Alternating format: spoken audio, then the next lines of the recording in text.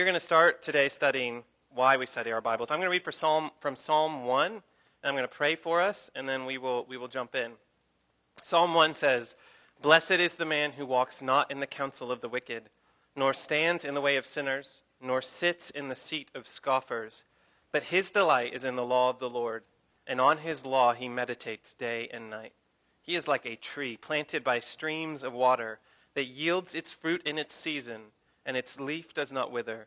In all that he does, he prospers. The wicked are not so, but are like chaff that the wind drives away. Therefore the wicked will not stand in the judgment, nor sinners in the congregation of the righteous. For the Lord knows the way of the righteous, but the way of the wicked will perish." Father, we come to you and we want to walk in the way that you watch over, that you protect, and that you keep, so that, Lord, one day when judgment comes, we will be able to stand. And so, Lord, help us to know what your word says. Help us to delight in it, to meditate on it, Lord, and to not take the counsel of those who will not stand before you one day, and to not stand with them now. And we pray that this would all be empowered by the Holy Spirit, making available to us your word and interpreting it rightly. And we pray this in Christ's name. Amen. So before we hop into too serious a matter, I just want to ask you, if you were going to try to tell somebody about your favorite book, what would the book be, and why would you make an appeal to them for why they should read it?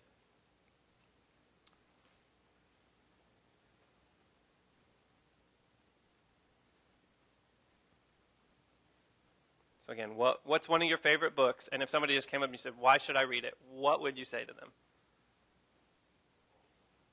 What? Calling someone. Sam, would you like to give us your favorite book? Go. Kellen, great. I read this book that's 10 maps that shaped the world, and it's just about like the different regions and like why countries geography affected like how they are now. And it was like really relevant to like what's going on in the world. It was really funny. It just was like an educational short read, so I really enjoyed it. And so that's the Yeah. Don't know if that's what anyone's looking for. No, that's great. 10 maps that shaped the world. Some historical context. It's a little funny, but also helpful. Like you're figuring out how to kind of understand the world you're in by studying the maps. Okay, great. Any like one or two more answers? Anybody else have a favorite book? It can be fictional, nonfiction.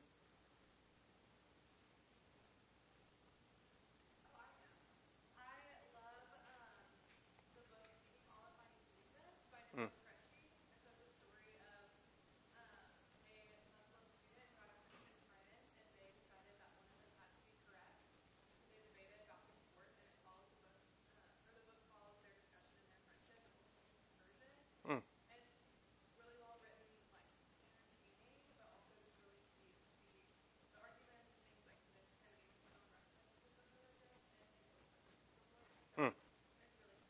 Yeah. You said that was seeking the correct Jesus? Is that what it's called? Seeking all of Jesus. Okay. Seeking all of Jesus. Yeah. And just like the relational tones of the book, like you found like really helpful. That's great. Anybody else have any others? Let's try to get one more. Come on.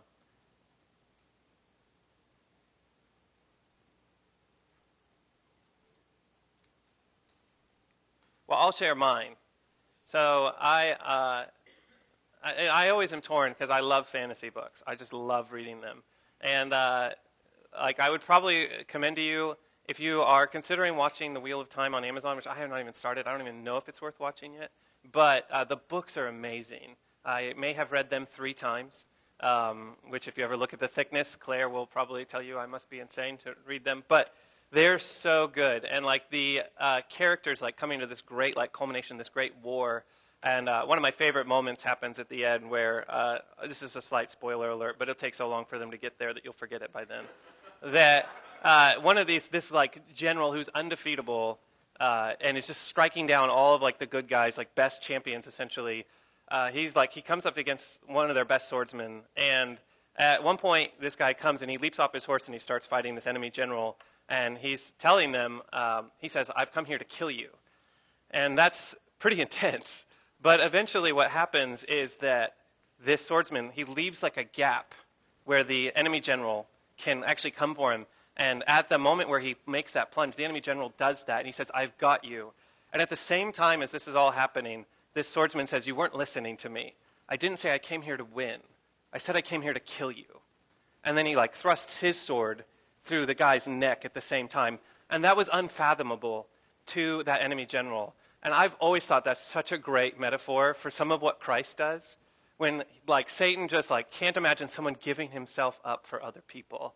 And I've just always loved some of the characters in the arcs and how they come to those places. And it just feels like such rich payoff for the characters. And to me, it just brings, and I can kind of transport myself, and it brings alive stories that I even read in the Bible. So that's just one of my kind of favorite moments that happens in a moment where I read. But we want to think about, obviously, why Christians want to read the Bible. That's going to be similar somewhat in the reasons we read many of the books we love, but in some ways, it's also going to be very different because the Bible is a distinct book. And we want to start off just talking about, first of all, what do Christians even believe the Bible is?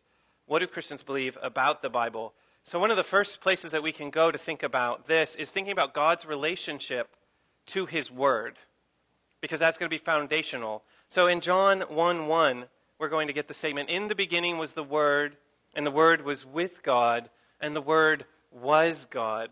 So we have this very strong, in fact, identical relationship between God and his Word. And yes, that there is referring to Jesus Christ. In a second, we'll talk about why Scripture and Jesus Christ become so closely connected that they can both be called God's Word. We're going to examine that. But we've seen that there's an intimate relationship between God and his Word. And that means that really when we talk about what we believe in Scripture, everything that we say about Scripture is something that we believe about it because we believe that about God. So for example, we might say Psalm 119, 105. Anybody got that memorized? Your word is a lamp unto my feet and a light to my path. Right? The word illuminates our path. It is light. But at the same time, 1 John 1:5 will say God is light. So you're starting to see, well, both God is light and his word is light. We have the same thing in the fact that when we say his word is inerrant, or that it's pure, or that it contains no error, right? Proverbs 35 said, every word of the Lord proves trustworthy. But that is, that word trustworthy can also mean just pure. Every word of the Lord is pure. And we believe that partly because in that same verse from 1 John 1:5, it says not only that God is light, it also goes on to say, and there is no darkness in him at all. So, right, it's not just that God is light. He's light all the time. He's fully light, and there's never a diminishment in the light. He's perfect. He's pure, and his word, therefore, is pure. And we can say that God is trustworthy, right? Isaiah 48, the grass withers and the flower fades, but the word of the Lord stands forever. Why does the word of the Lord stand forever? Because in Revelation 1:8, God can say, I am the Alpha and the Omega, says the Lord God, who is and who was and who is to come, the Almighty. Now, God is the Alpha and the Omega, and those aren't at different points. God is right now the beginning and the end. He is from eternity to eternity, God. So he is forever, and therefore his word is forever. And so I just want to draw this out, that you can start to see everything we're going to say about Scripture, we really say because we believe that about God. His word is a reflection. It is a reflection of who we believe God is. And so we can say the same thing when we say the word is sufficient, right? We believe that because God is self-sufficient. When we say the word has authority, we believe that because the Lord has authority over our lives. He made us. We are his. And so we could just go through all the things we might believe about Scripture, but the thing I want you to see is there's a close relationship between God and his word. So how we treat his word is going to be deeply reflective of how we treat God, how we understand God, what we believe God to be. Because remember, in the beginning was the Word, and the Word was with God, and the Word was God. So, because God is the one who all things come from, we also believe that Scripture is where we're going to get everything we need, as 2 Peter 1:3 says, for life and godliness. Everything we need to live and to have godliness in this life is going to be found in God, and therefore we can say, where else should we expect to find everything we need if it's in God? Based on what we just taught. It's in his word. Yeah, it's not a trick question. So, does anybody just have quick questions about that? Or is that, novel? Or is there anything people would like to clarify? Any doctrines about Scripture? Like, wait, how does that relate to God? Yeah, Sam. So you're saying that, God and his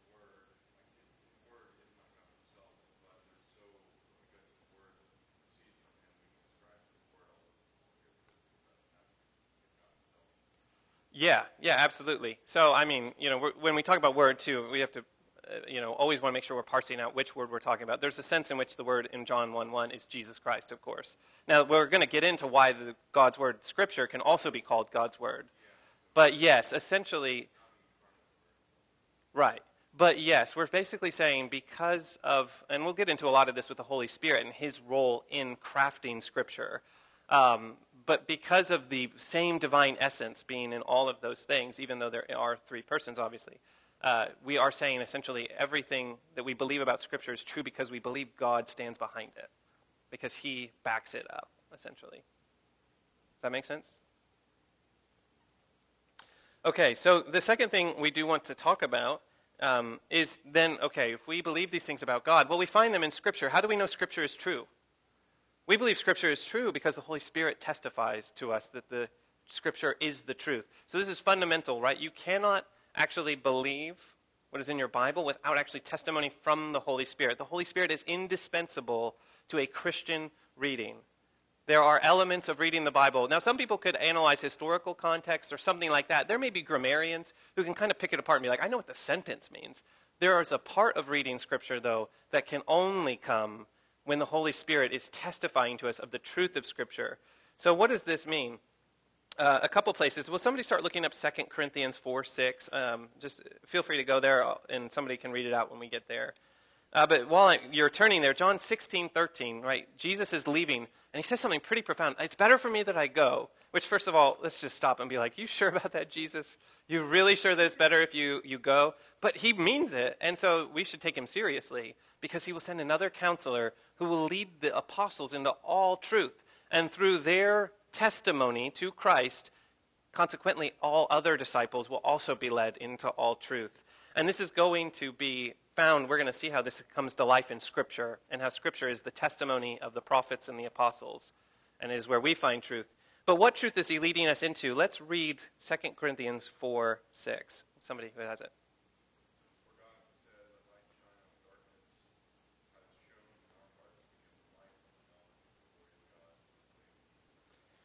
Yeah, so it says, for God, who said, let light shine out of darkness, shone in our hearts to give the light of the knowledge of the glory of God in the face of Jesus Christ. This is what the Spirit is coming to give testimony to the glory of God in the face of Jesus Christ. Now, what does this just practically mean? This means that we all, as Romans 1 will say, have a knowledge of God. But we all suppress that knowledge. It's all instinctual to want to push that down. And in the wickedness of our hearts, we actually end up with that knowledge shrouded in a darkness that we can't even actually unpack. Right? And so what happens is that God lets light shine out of darkness, which is profound when you actually think that it's not shining into the darkness. I mean, we probably don't have time to unpack it, but lets light shine out of darkness. Something comes from within in the testimony of Scripture, of the Spirit, and it gives light to the knowledge of the glory of God. There is something about man that is, as the Westminster Catechism says, if you know it, the chief end of man is to glorify God and enjoy him forever. There's something about the end of man that is made to glorify God and enjoy him forever. And when the Spirit, in his kindness, makes the glory of God revealed to us, there's something about us that goes, that's right. That's what I've been longing for. That is what I've always wanted. As Augustine will say, the heart is restless until it finds its rest in thee. And that is so powerful. And that's what the Spirit is giving light to. And we should just recognize this as a gift of sight from the Holy Spirit. So one thing we believe about the Bible as well, that the Holy Spirit is testifying to us the truth of Scripture. And that's indispensable. And the final thing is we want to take that little last phrase, and that'll segue into our last point for this first section. But this glory of God, it is rooted in the face of Christ. Christ is finally, and most kind of fully, a testimony to Christ. Right? So Luke 24:44, if you want to flip there, we're going to find Jesus make a very profound statement about pretty much the whole entirety of what Scripture is trying to accomplish. And if we take him at his word, then we must believe this too. He says in Luke 24:44, these are my words that I spoke to you while I was still with you. And he's talking about how he must die and he must be in the ground 3 days and then he'll be raised again. He's referencing all that he had taught the disciples about that. This is what I spoke while I was still with you, that everything written about me in the law of Moses and the prophets and the Psalms must be fulfilled. Jesus is just oriented all of our reading in the Old Testament towards him. If you don't know, that's basically the trifold kind of division of the Old Testament. The law and the prophets and the writings, or the Psalms would be how they would talk about it. If you ever hear the word Tanakh or something like that, it's just essentially the three sections of the Bible that a Hebrew would have possessed. They would have had their law, they would have had all the prophets, and then they would have had their writings. It was slightly different in its organization than we have it today. But Jesus is saying, everything written about me, about Christ, in the law of Moses and the prophets and the Psalms must be fulfilled. So Christ is where we start to get drawn up into the triune God.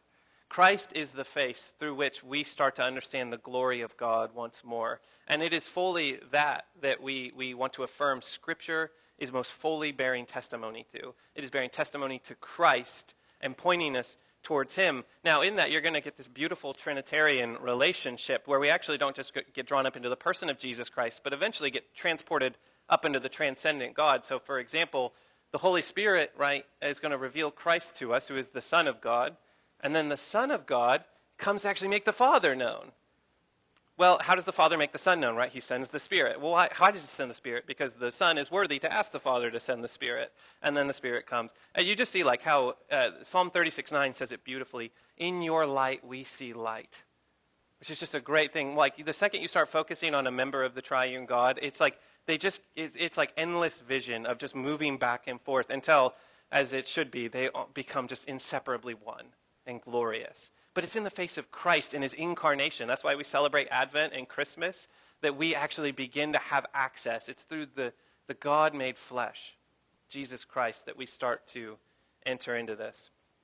And so who can think about, like an example, thinking about that Trinitarian kind of display of Scripture? Where are times in Scripture that you can think about that happening? Anybody think of times where we see this kind of hermeneutic, as we might say, of Scripture pull itself out, that we can say, yeah, that is what we believe about Scripture from the text?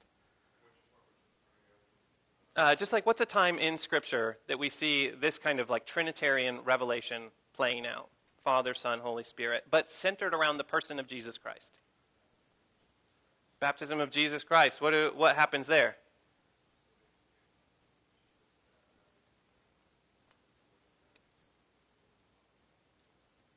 Yeah. That's perfect, right? So we have the person of Jesus Christ being baptized. The Father affirms, this is my beloved Son. This is my Son. And the Spirit is coming and descending on him to validate that in itself is true. That's right. There's one other time that at least leaps off my mind. Can anybody think of another time that something similar happens? Happens on a mountain? Yeah, it's Transfiguration. Anybody know what happened at the Transfiguration? Briefly sketch out the details.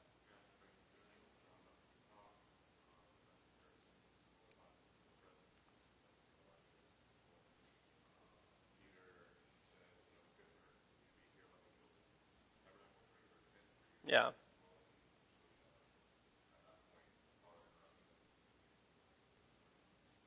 Yeah. Yeah, that's right. So there's this great cloud that descends on Jesus as he's on the mountaintop, and that's the Spirit's presence. And then a voice again booms out. It's the Father. He says, this is my beloved Son. And then he, of course, says, again, pointing to the person of Christ, listen to him. Listen to him. The whole point of that story in large detail is basically pointing us, listen to Christ. Pay attention here, because if you pay attention there, you'll get everywhere else you need to go. So that's just some of what we believe about the Bible. Again, that we believe about the things about God's Word because we believe those things about God. We believe the Holy Spirit testifies to the truth of Scripture, and that most fully what he's testifying to us is the reality of Christ, that he's pointing us to the face of Christ. Does anybody have any questions just on that first section before we move on?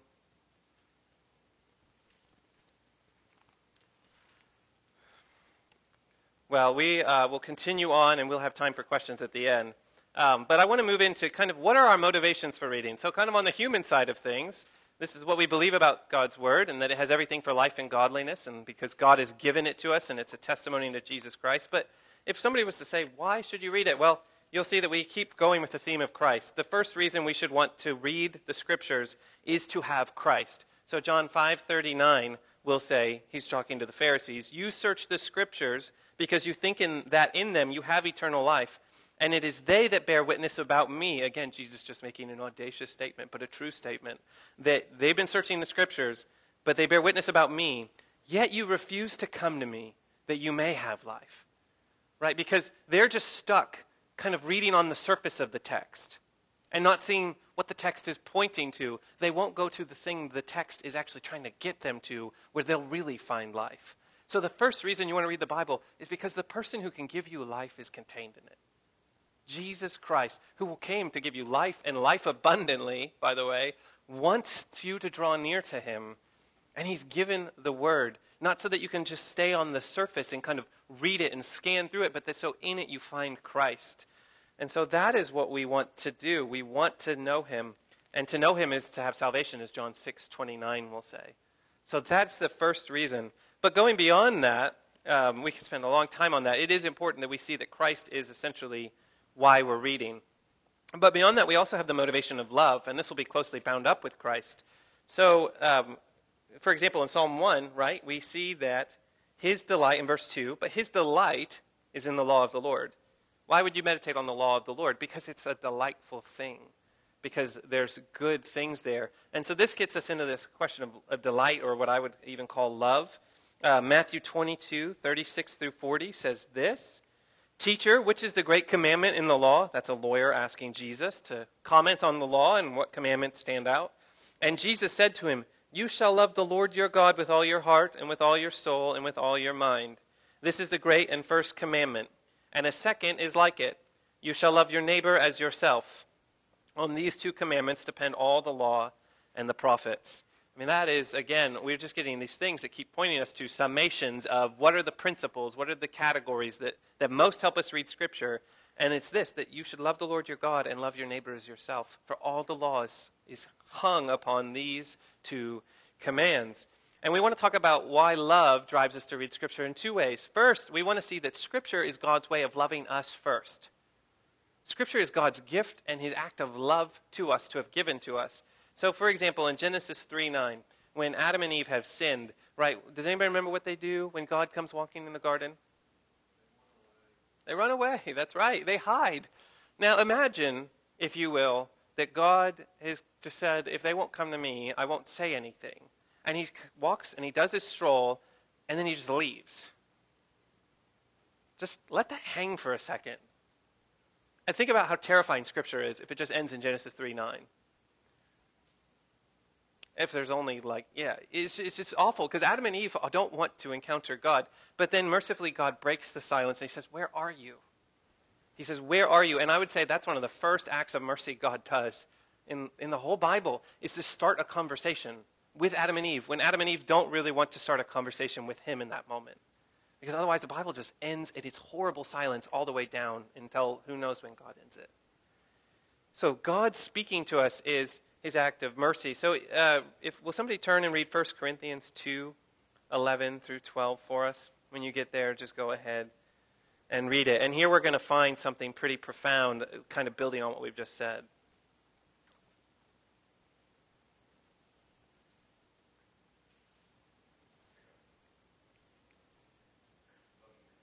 Yep.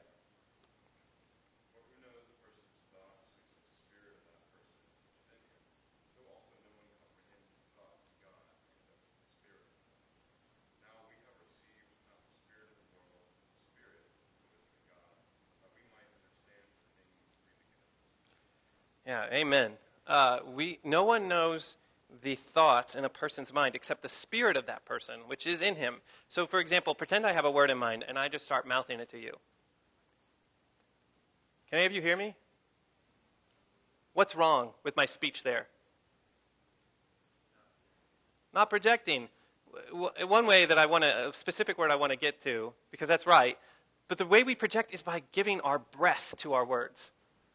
We breathe, and as I actually exhale, the word that is in my mind comes to you, and you start to understand what I'd like to say to you. Hopefully it's clear. But yes, if I don't actually give my breath to my words, you will never know what I mean to say, because those thoughts are my own, unless I choose to start communicating them. Similarly with God, no one comprehends the thoughts of God. In case you needed that explained to you today, it's very clear in Scripture. No one understands the thoughts of God except the Spirit of God, which is within him. Now we have received not the spirit of the world, but the Spirit who is from God, that we might understand the things freely given us by God. What a glorious gift that God it doesn't just ask, where are you? But then he actually starts to unfold himself before us by communicating and by recording this. And Scripture is where we're going to find that communication most fully and most accurately placed. Because what's happening there is in John 16:13, right? Going back to Jesus saying, I'm going to leave, but I'm going to send you a counselor. He's going to lead you into all truth. Now, what was one of the main jobs of the apostles? What were they supposed to do? Communicate the gospel. That's right. Yeah. And so how are they going to make sure that they communicate the gospel? How are they going to make sure that the testimony of Jesus Christ is laid down?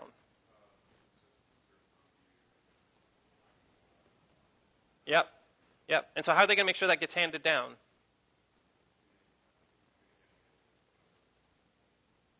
That's right. Yeah, they're going to make disciples and hand that down. And that's going to involve starting to record the information, the testimony. I mean, that is why we have the New Testament, is because the apostles understood. One of the things, if you ever wonder, like, hey, how did we even get our New Testament? One of the categories that had to be true when they came together in about the 4th century, late 4th century, and they basically developed the canon. The canon was already developed. Sorry, that's a poor way.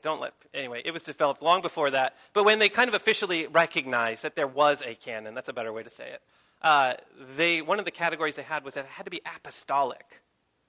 Because it had to be somebody who was either near an apostle and was recording what the apostle was telling them, or had to be an apostle himself. And so we actually have the recording of the teaching of the apostles, the faith delivered once for all to the saints. And this scripture in 2 Timothy 3:16 is said to be God-breathed.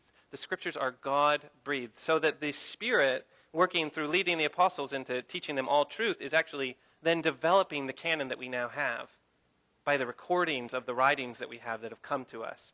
Such that we have access. We actually know what the apostles believed. We believe that. We believe we know what they taught.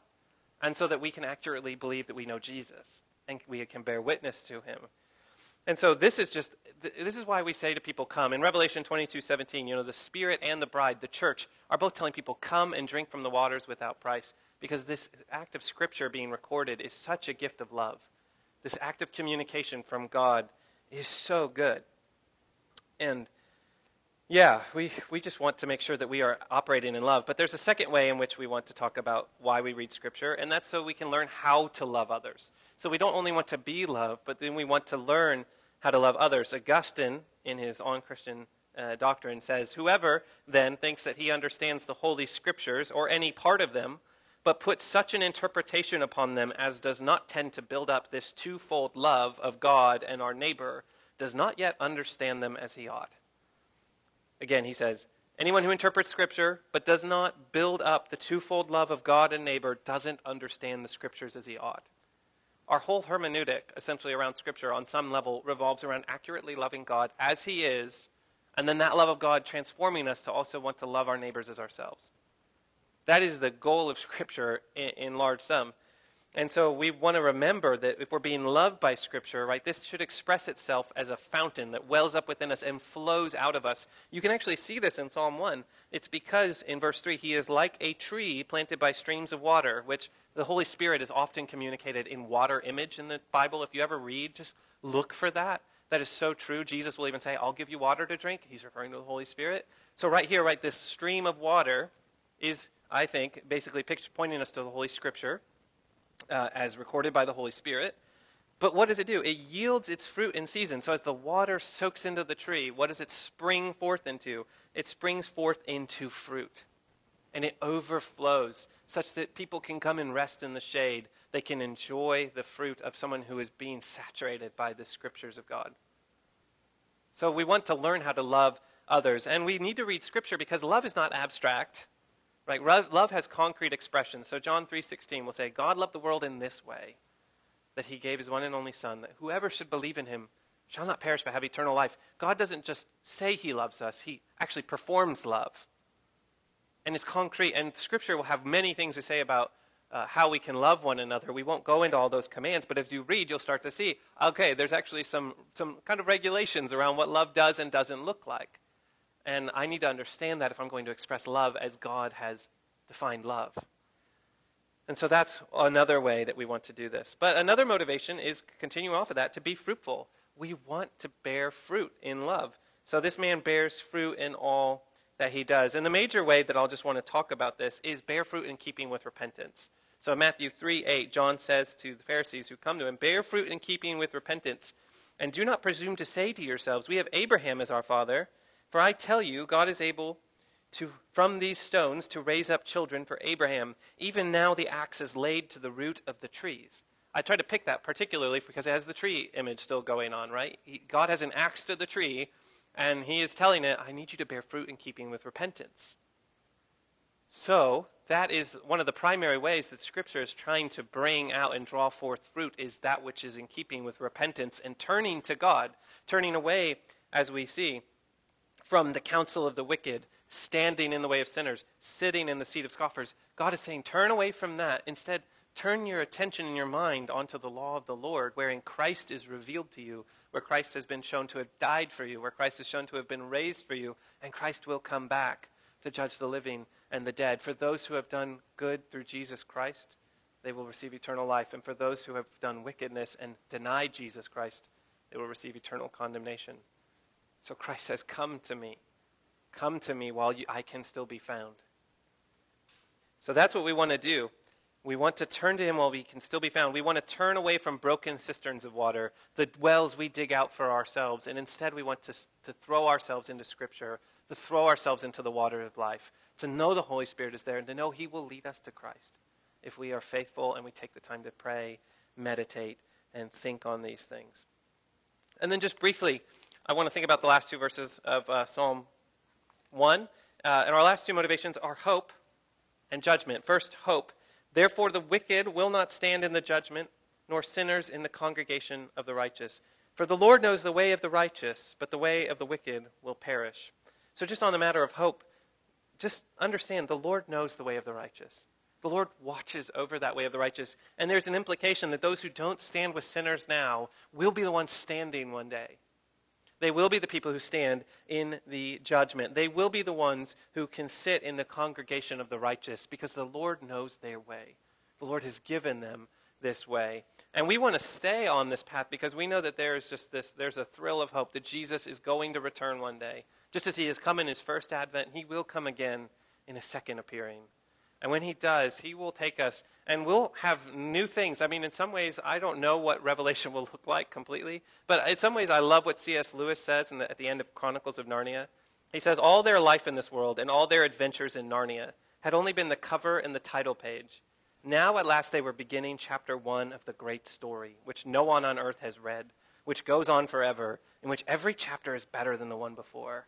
What a great image. I mean, it ends with us being with God, but it doesn't necessarily, it paints a glorious picture of what's there, but forever with God? I mean, what will we enjoy? There is a hope, and we know it will be good, and it will be so pleasant, and it will be peaceful, and there will be no more war or tears or death or sin. And I want to live in that world, and I have hope that that world is one that's good to wait for and long for. And when it comes, it will be a world in which every chapter is better than the one before. And there's no end to the chapters. I mean, if you've ever read a good book and you get to the end and you're like, I just wish that could keep going about 2,000 more chapters. This is, the Bible's the story for you.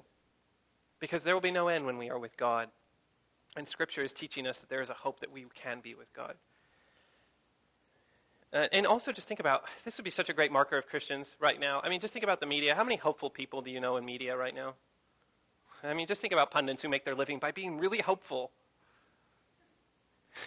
Yeah, the chuckles reveal it all, right? If you start to go through your category and you're like, there was that little moment in the pandemic where John Krasinski tried to do that really good news, and all of us kind of crazy, we were like, actually, this is kind of what we want, isn't it?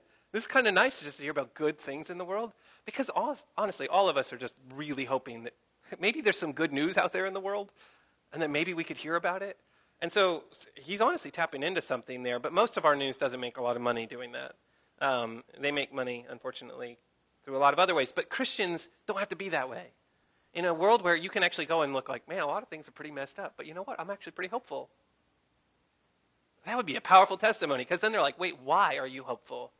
Why do you have anything good going on for you? And then you're like, well, let me tell you, I know a guy. And then you have a conversation about Christ.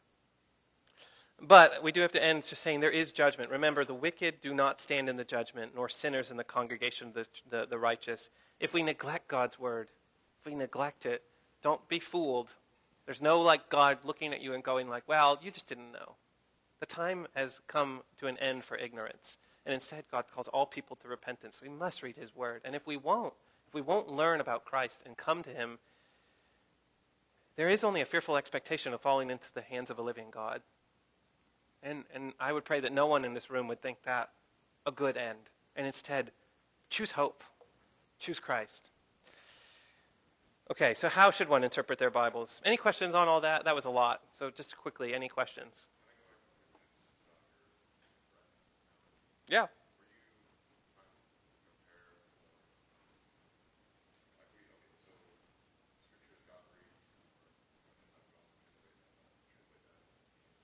Mm-hmm. Mm-hmm.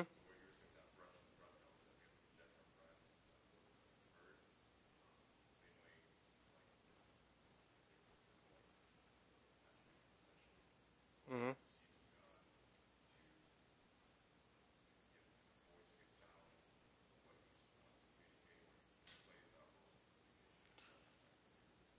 Yeah, that's essentially what I'm saying. I'm just saying that the Holy Spirit, as the breath of God, makes known the mind of God. And he's making the word known.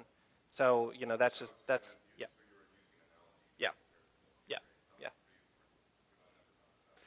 Yeah, well, that's one of the nice things that Scripture teaches us, that there's something analogous about our own speech and God's speech. Now, it's not perfect one-to-one. Don't ever do that too much. But there is something analogous about it. And so that we can think about our own words and our own speech and the way we make our spirits known.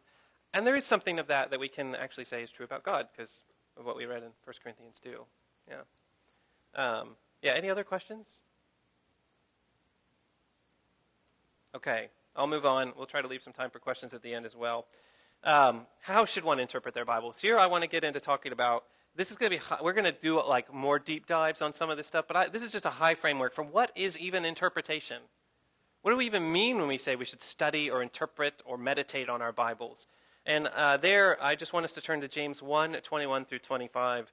And cards on the table, I love Kevin Van Hooser. If any of you are hermeneutics geeks, you'll need to buy Kevin Van Hooser books and get into them. I won't say they're always easy, but they're always rewarding. And I'm stealing a lot of my ideas from him. So anyway, this is a verse that I think just says so much about what it means to interpret Scripture. So James 1, 21 through 25 says this: "Therefore put away all filthiness and rampant wickedness," right, repent, "and receive with meekness the implanted word, which is able to save your souls." Salvation, praise God. "But be doers of the word, and not hearers only, deceiving yourselves. For if anyone is a hearer of the word and not a doer, he is like a man who looks intently at his natural face in a mirror. For he looks at himself and goes away, and at once forgets what he was like. But the one who looks into the perfect law, the law of liberty, and perseveres, being no hearer who forgets, but a doer who acts, he will be blessed in his doing." Okay, so if you had to try to pull out, what are the two major components of what a Christian is supposed to do with the word? What are they? Hear and do. That's great. Might be in the handout. But that's perfect. It's hearing and doing the word of God. So I just want to basically give you a very simple idea of what interpretation means. Is first hearing the word of God. That's one act. But then not only hearing, but then doing the word of God. And that full interpretation, you've never interpreted a text until you are starting to do the text. That until it starts to be dramatized in your life, until the text knows how to play itself out in your life, you have not interpreted a text. We can actually see some of this, right? For example, we know that hearing is commanded in the Scriptures often. Deuteronomy 6:4 says, "Hear, O Israel." Proverbs 1:8, Solomon says, "Listen, my son, to my instruction." But this hearing involves a recognition that there is someone worthy to be listened to. So the first act of hearing is an act of humility. Hearing is willing to actually stop and take time. So you can actually think about, because the Pharisees are indicted for listening but never hearing. They're always kind of like their ears are kind of open, but they're also clogged. And Jesus says that that's a problem. He says in Matthew 13:14, "You will indeed hear but never understand, and you will indeed see but never perceive," right? So there's some act of words can go into our brain, but this isn't the kind of hearing James is talking about. And Jesus will often ask them, even in this question, and it's a thought-provoking in our own interpretations. Jesus will ask them, like in Matthew 19:14, he'll say, have you not read? And this would just be so insulting to a Pharisee, because of course they've read. The Pharisees probably have all this stuff memorized. And they're like, yeah, Jesus, I even just read that. I memorized it. And I memorized it while you were still doing carpentry. What are you talking about? And so this is so insulting, but what is Jesus getting at? I mean, one point he gets into Matthew 22:43 through 45, and this is where the Christological element of Scripture is coming in, where we can't just superficially read the words on, we have to see how Christ is in the words, how he's in Scripture, and he's being testified to. Because Jesus will ask, how does David say that his son is his Lord? A very Christological text. And the Pharisees don't even offer an answer. They just walk away. So it's like, have they not read that? No, they read it, but they never heard it. They never understood it because they hadn't understood Christ. And so hearing is this act of humility. It's coming to the text, realizing there's something worthy of our attention and that there's something to be communicated to us. And so we need to take the time, the hard work, to actually see what is being communicated to us. And you can actually think about, the difference between this with an analogy is like, if somebody's not really interesting to you, you may like pull out your phone, right? And you're kind of scrolling through, and I'm saying this because sometimes I unfortunately do it. You're scrolling through Twitter and you're checking on what all the, theologians are saying. And your wife says something to you and you just kind of are like, I heard about 60% of that. All right, I got to put the phone away and now I need to listen. Yeah, so that is not hearing.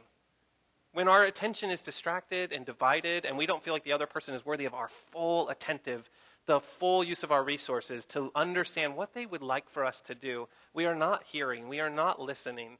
It's when we put the phones away, it's when we put away all the distractions that cling so closely to us and we come to God's word and we sit at Christ's feet.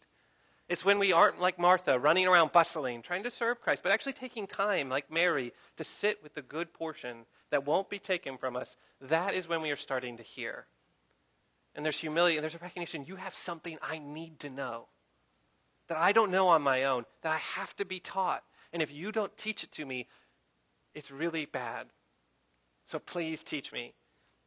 And that's going to require time, prayer, meditation. We're going to get into more of those things. We're going to talk about preparing your heart and all these things later. But that's just a basic understanding of hearing. But then we also want to get into doing. So will somebody turn to Matthew 22:28 through 32? And somebody who hasn't read for us today, please. Will you be the bold one and read for us? And while you're doing that, I just want to leave this verse in your mind. 2 Corinthians 4:20 says something that's kind of challenging, but it says the kingdom of God consists in power and not in words, which is challenging. And I want us to think about that statement in light of Matthew 22, 38 through 32.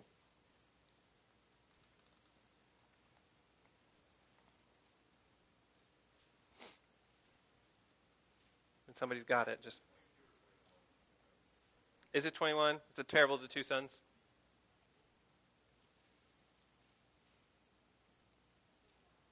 Okay, sorry. It might be Matthew 21. Thanks. It's like he's a co-teacher or something.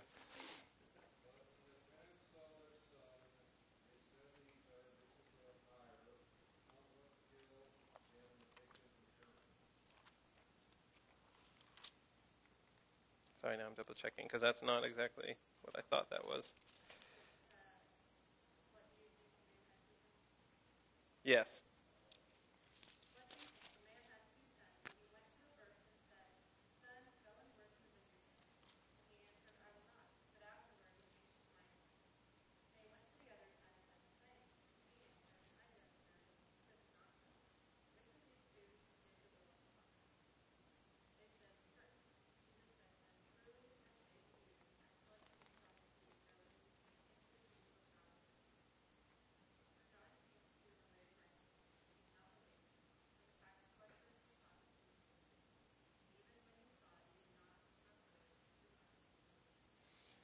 Yeah. So just that first part especially is so powerful. He has two sons. He goes to one and he says, hey, go into the fields and work. He says, I will. And never goes. And then he goes to another one and he says, I won't, which you think is incredibly offensive. But then he goes and Jesus asks, which one is actually doing his Father's will? The one who has the confessionally accurate answer? Or the one who actually has the wrong answer at first, but then later realizes I should repent and actually do what I was asked? And that is something about what interpretation needs to look like in Scripture. It's not just being able to say the words. It's not just about being able to say the words. It's about actually getting to the point where you realize, no, something was said to me, and it should catalyze me. It should motivate me into action. Even if I gave the wrong answer at first, I shouldn't stay stuck there. I need to move into understanding what was said to me and then going and doing what I was asked to do. And when we do, this is a belief. It's a matter of belief that we do this. Jesus even gets, right? He at the end, he says, John came to you in the way of righteousness. You did not believe him. The tax collectors and the prostitutes believed him. And even when you saw it, you did not afterward change your minds and believe him. Jesus is tying this so much to, like, do we believe? Well, one of the ways we know that we believe is when we're bearing fruit. It is the evidence of true belief that when we hear what God has to say and when we do what God says, that our hearts, we can have confidence that they have rested upon Jesus Christ. And so we just want to we want to learn that. But the final thing I'll say about this, and I'll try to go through this a little bit quickly, is just kind of a challenge to our modern age in terms of hearing and doing. Because one thing that you probably imagine is that a lot of this happens in private individual hours of study. And I actually do want to challenge that just a little bit briefly today, that a lot of this kind of hearing and doing should be done more communally. That's not to say you don't have any place in your life to do individual study, not at all. It is just to say that we probably go too far that way as a culture, too far towards the individualistic readings. What I mean by that is that we should read our Bibles, we should hear and do them both one historically with those who have gone before us. So Hebrews 12 talks about this great cloud of witnesses, right? So we have many people, not even just in scriptures, but the early church fathers. We have great councils and creeds and these things that sum up what was believed in Scripture. And some of the ways that we can actually hear and do the word properly is we want to read it alongside the church throughout time and space. That's one way we want to read, which, by the way, is a great way to escape. Sometimes people will come to you, and if you ever hear something like this where it's like, well, you're just a product of your interpretive community, or you can't read outside of kind of just the people around you, you have a blind spot in Scripture. If you ever hear that, one of the great ways to do that is just to read the Bible with other people from history. Because there's something about, saying that you have a white, cisgender, heteronormative reading of Scripture that kind of just goes away when you start reading with Augustine. Or you start reading with the Cappadocian Fathers, Gregory of Nazianzus and Gregory of Nyssa. Like, you start getting into these people and you're like, they're not very comfortable. And so in that way, we are challenged. But it helps you just avoid that. And you say, no, I actually do know what has been received throughout the church's history. And not all that the church has taught throughout history is right. But you'll see a consensus start to emerge. And this is just really helpful for having confidence in God's word, that we believe the same thing, the faith once for all delivered to the saints. You'll see similarities with others who've gone before. So do that. Read older authors. Read older theologians when you have time and you can. But then also we should read even more communally and locally. So Acts 17:10 through 11, right? Luke is writing about the brothers immediately sent Paul and Silas away by night to Berea. And when they arrived, they went into the Jewish synagogue. Now these Jews were more noble than those in Thessalonica. They received the word with all eagerness, examining the Scriptures daily to see if these things were so. So just note how noble these are commended for actually searching the Scriptures. But again, they probably weren't like, okay, we heard you, now we're all going to scatter to our rooms.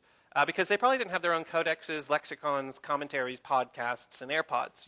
Like they probably just didn't have all these things. I know they didn't have AirPods. But they probably were more likely, as Alistair Roberts will say, as members of a Jewish synagogue, it's more likely that they were assembling together regularly over the course of Paul and Silas's visit for a collective discussion of the accuracy of their teaching. In such a setting, there would have been a scribe consulting and reading aloud passages from specific scrolls in the synagogue's collection as they were mentioned in the discussion. Do you see how communal this act of searching the Scriptures is? And I would just encourage us, we would avoid a lot of pain. There are things we can disagree on as Christians, Romans 14, but we probably think that means we can disagree on everything sometimes. Sometimes we run away with that, and we're like, well, there's matters disagreeable, and so my disagreement is valid. But there's so many things that we should actually think about more communally. What things should we be subject to in the government? That may be benefited by more communal discussion so that our witness is unified around what things we do and do not feel like we should submit to. And that's where the gift of the elders, of course, comes in. And we should praise God that we have people who can help teach and consult the word faithfully. And we can add to that, absolutely, as a congregational church. But we would probably be helped, and there would probably be less division, and the members of Christ's body would work better together if we thought more cohesively. And the world would just get a better picture of our witness too. It would be, it's as much as we can think with one mind, we should aspire to do that in Scripture. And so I would just encourage us, don't think of all that I'm talking about hearing and doing individualistically. Also see there's space and room for more communal aspects. All right, I want to just end on the fourth point, and then we will have time for, I hope, 10, 15 minutes of conversation at the end. So the final thing I want to talk about is why is it so important to get into our Scriptures and read them? And the last thing that we wanted to talk about today was the relationship between right belief or right study of the Scriptures and right practice, right? Again, hearing and doing. What is the relationship between them? We need to get into our Bibles. It's urgent that we do this. First of all, we all want to know what we're supposed to do with our lives. Even if you're not a Christian, you're still kind of going, what should I be doing? Well, it's great when you get into Scripture and you read in 1 Peter 1 that God's will is for our lives to put to silence the talk of foolish men. 1 Thessalonians 4 will tell you that God's will for your life is sanctification. 1 Thessalonians 5 will say, give thanks in all circumstances, for this is God's will for you in Jesus Christ. These are not telling you all the nuts and bolts of your life, but they are categories for you to start thinking in how I know what God's will for me is. Now I have some handlebars within which to operate in wisdom in the world that I live. So God's word helps us know what we should do by offering us this wisdom from God that helps inform our lives. And we have to remember in Psalm 1, right, there's ways we should and should not walk in. So there's the counsel of the wicked, and then there's the muttering, the meditating on the law of the Lord. And Jesus picks up on this on Matthew 7:24 and says, whoever builds on my words will be on a sure foundation. They will be able to get through the straight and narrow path that leads to salvation. So we need to make sure we're getting there, that we know the way we should go. But the other thing I just want to warn you about is, I also want to say that while Scripture tells us what we should do, we also need to be careful about developing a lot of practices before getting to God's Word, because it actually makes interpretation harder. And what I mean by this is that you'll see many examples, and I'll just try to run through this. If you all have more questions afterwards, we can draw this out. But you'll see people, for example, it happens all the time with same-sex attraction, where somebody in a committed relationship, and there is great cost when you tell somebody who, for example, may have started at least what they think genuinely is a family, to tell them that's not a family, not in God's mind. That's a deep cost. We have to at least have to acknowledge what they would be leaving. And so if somebody's committed to that practice, right, they're going to be like, did God really say that? Because if I'm going to give this all up, I better be convinced. And so then you start to hear people, and some do, praise God, but some will start to say, well, the word homosexuality isn't in the Bible. And yeah, I mean, on one level, sure, if you think there needs to be a Greek word that spells out homosexuality, that was hard to spell, but anyway, if you think that word needs to be, there has to be a literalistic translation that goes on there, but you start doing hermeneutic gymnastics, is what I call it, to get around the text, to say, well, these words weren't really there. Or you'll say, well, Paul just thought about older men taking advantage of younger boys. He didn't really know any consensual relationships like we do. And if Paul had, of course, love your neighbor. Again, you see a tone of scripturality in those arguments. There is some effort to try to be scriptural, but there's a gymnastics going on to get around kind of the weight of the text. So that's one example, but we have that even with how we relate to technology, with entertainment, with the things that we will take up. So for example, I mean, even transhumanism is coming at us, and we should think about those efforts that we see in the world. Because when we start to breed practices in our lives, they're way harder to give up on the back end when you start to realize God's word, though it may not have an explicit command. This is something that happens all the time, is we think God's word has no explicit command against this, so it says nothing about it. It's just a matter of Christian freedom. That's a very, I would just warn you against that kind of hermeneutical stance. That's not going to be very helpful. You're going to find Scripture says very little about anything going on in your life. And so instead, we need to understand how us developing practices without going deeply into God's word will make those practices then hard to give up. And even when we think about how we're interacting with other people, when you take on a practice, I mean, so we just need to think seriously about churches as things like, I mean, the Facebook metaverse thing is honestly kind of disconcerting, I think. But we also have a lot of challenges like with transhumanism, with the reproductive technologies that are advancing very rapidly. These things may or may not be godly technologies, but we need to think about them before we start adopting them. Because the problem is that if we start adopting them and then try to go to God's word, well, there's obviously kind of a friction against wanting to actually believe God's word is saying anything when it's not explicit. You see how that works? There's kind of like the weight of the proof is now on God's word rather than my practice. My practice is the thing that's trying to be justified. That's the thing I want to prove is there. And so God's word has a harder job. It has a more lofty case that it needs to make. And we can even have that conscious effect on others. So 1 Corinthians 8:9 says, "But take care that this right of yours does not somehow become a stumbling block to the weak." The main point there just being that the way we interact actually has formative effects on other people's consciences too. So even if you feel like you have a proper knowledge and you have a freedom to use something, it is worth considering how taking on practices forms kind of a collective consciousness within the body of Christ that then makes younger believers coming behind you more or less prone to using something. And they may pick it up and they may not have the kind of knowledge that you do or the kind of awareness of the freedom or why they can use that. And so it just should hesitate us to be adopting too many things from the secular world without very rigid evaluation by God's word. Because practice makes interpretation harder. So just a couple examples of this, and then I'm going to take questions. Just some bad examples of bad interpretation in the scripture. Pharisees and divorce in Matthew 19. Right? They come in, they're like, can't we divorce a woman for any cause? And Jesus goes, he says, no, because in Genesis I said that a man should leave his father's house and he should hold fast to his wife. Hold fast. So what God has joined together, don't separate. And they go, well, but Deuteronomy 22, right? I mean, whatever's displeasing in her, right? We just have to write up the certificate of divorce. Moses said that, and he gave it. I mean, you're contradicting Moses, right? See how they're starting to pit Scripture against Scripture? And now they're like, well, this one has super... And Jesus just says, it was not that way, and it was because of the hardness of your hearts. You guys don't even understand the law, because some of the laws that are in there are just because people are sinners, and they're trying to restrain wickedness. They're not because you guys are so good, and this is like a thing that I wanted in my created order. That's one example. The command to honor father and mother versus Korban in Mark 7:11, right? The mothers and fathers are supposed to be honored by their sons. And yet there's this cheeky little thing where they can do Korban, which is dedicated to the Lord. It's like, I dedicated my money to the temple. Sorry, Mom. Sorry, Dad.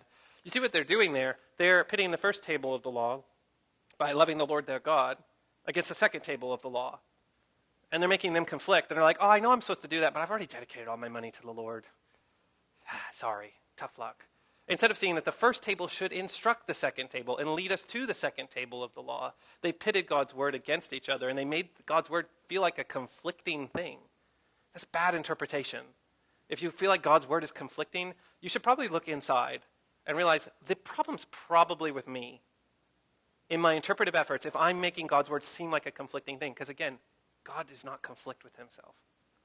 And God's law does not reveal conflicting elements within himself.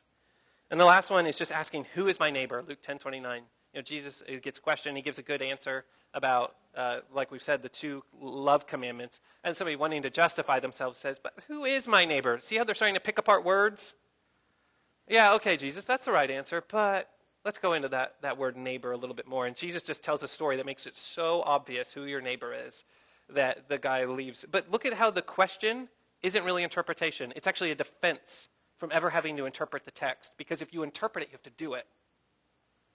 And so Van Hooser says that the business of interpretation in this kind of sense, right, this asking questions, the business of interpretation is busyness to constantly produce readings in order to avoid having to respond to the text.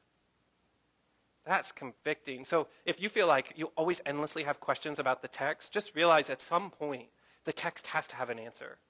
The text has to actually say something, and the text wants you to do what it is commanding you to do. Ultimately, we read Scripture for a lot of these readings because we want to grow up from infants in the faith into mature people conformed to the image of Jesus Christ.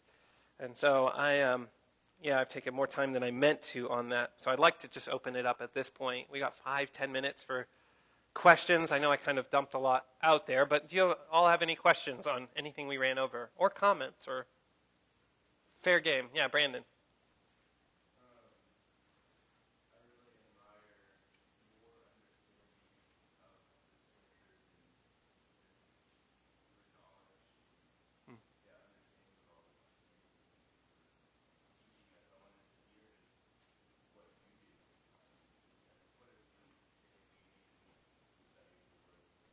Daily, weekly study of the Word.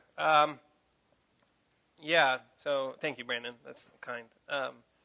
So kind of my daily practices would be I try to be up by about 6 a.m. most days and just read for about an hour or so. And then we close that off, Claire and I. We may read separately, but we'll come together and we'll just try to make sure we pray. I mean, that's a way that we're just helped in our marriage at least. It's just kind of unifying our minds around, even if we read different things, it's just helpful to hear what people are processing. And so we'll pray like that before we head out for the day. And then from there, it's just kind of like podcasts the rest of the day. I podcast kind of incessantly. I have the ability to, like, if like I'm doing like menial tasks at work or something, my ears are very good at like being able to multitask. So I'll do that. I mean, it's helpful. I'm in seminary right now. That forces a lot of reading and studying on Scripture. And so beyond that, I mean, we try to do some family devotions. We're trying to get in that practice. Advent readings, going through the Valley of Vision by the Puritans. We sing songs. Songs are huge. I mean, songs teach such great truths if you find good ones. And there are so many good songs.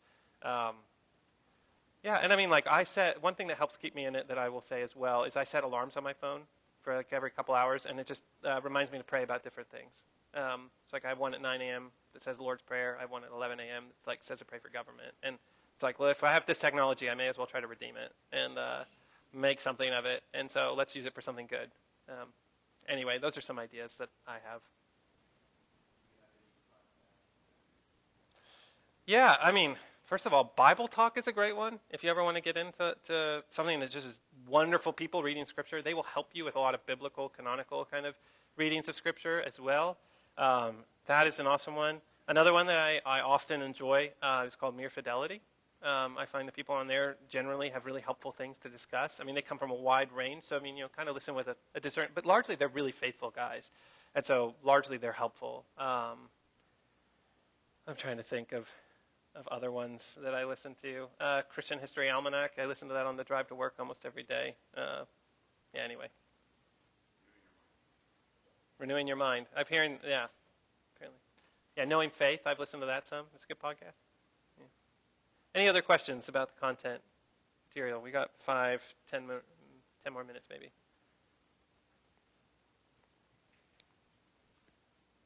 Yeah, Matt, bring it.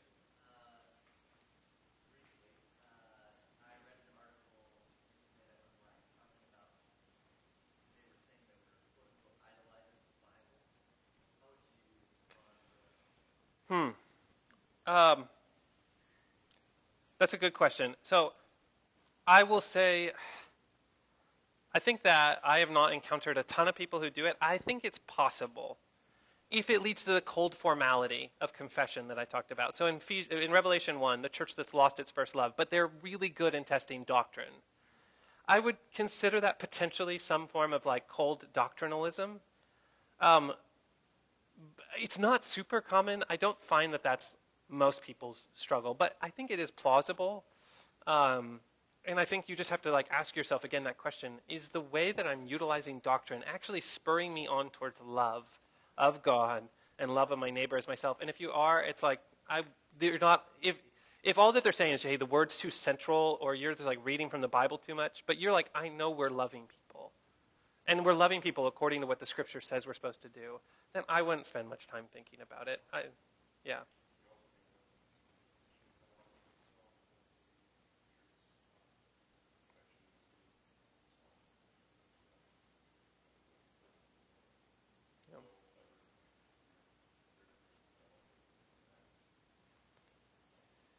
Yeah. Yes. I mean, it was said just thinking through the.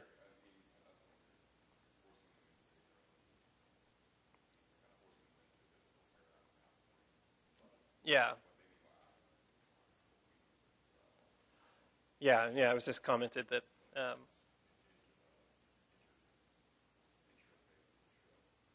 Right. Yeah. No, I've got you. Yeah. So yeah, I mean, it was just commented that if just defining what we mean by idolizing. Yeah, I think that is good. But was that helpful? That makes sense.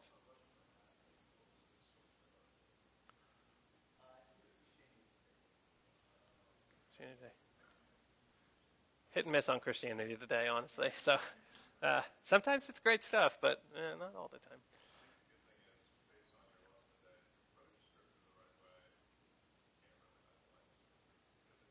Amen. Yep. Yeah, Andrew was just saying that if we're approaching Scripture the right way, if it's drawing us up into God, I mean, there's no accusation of idolatry that could stand there. Any other final questions before I? Oh, relevant. I thought you were making a joke about Christianity today. Anyway, any other final questions, comments? Otherwise, I will pray us out. All right.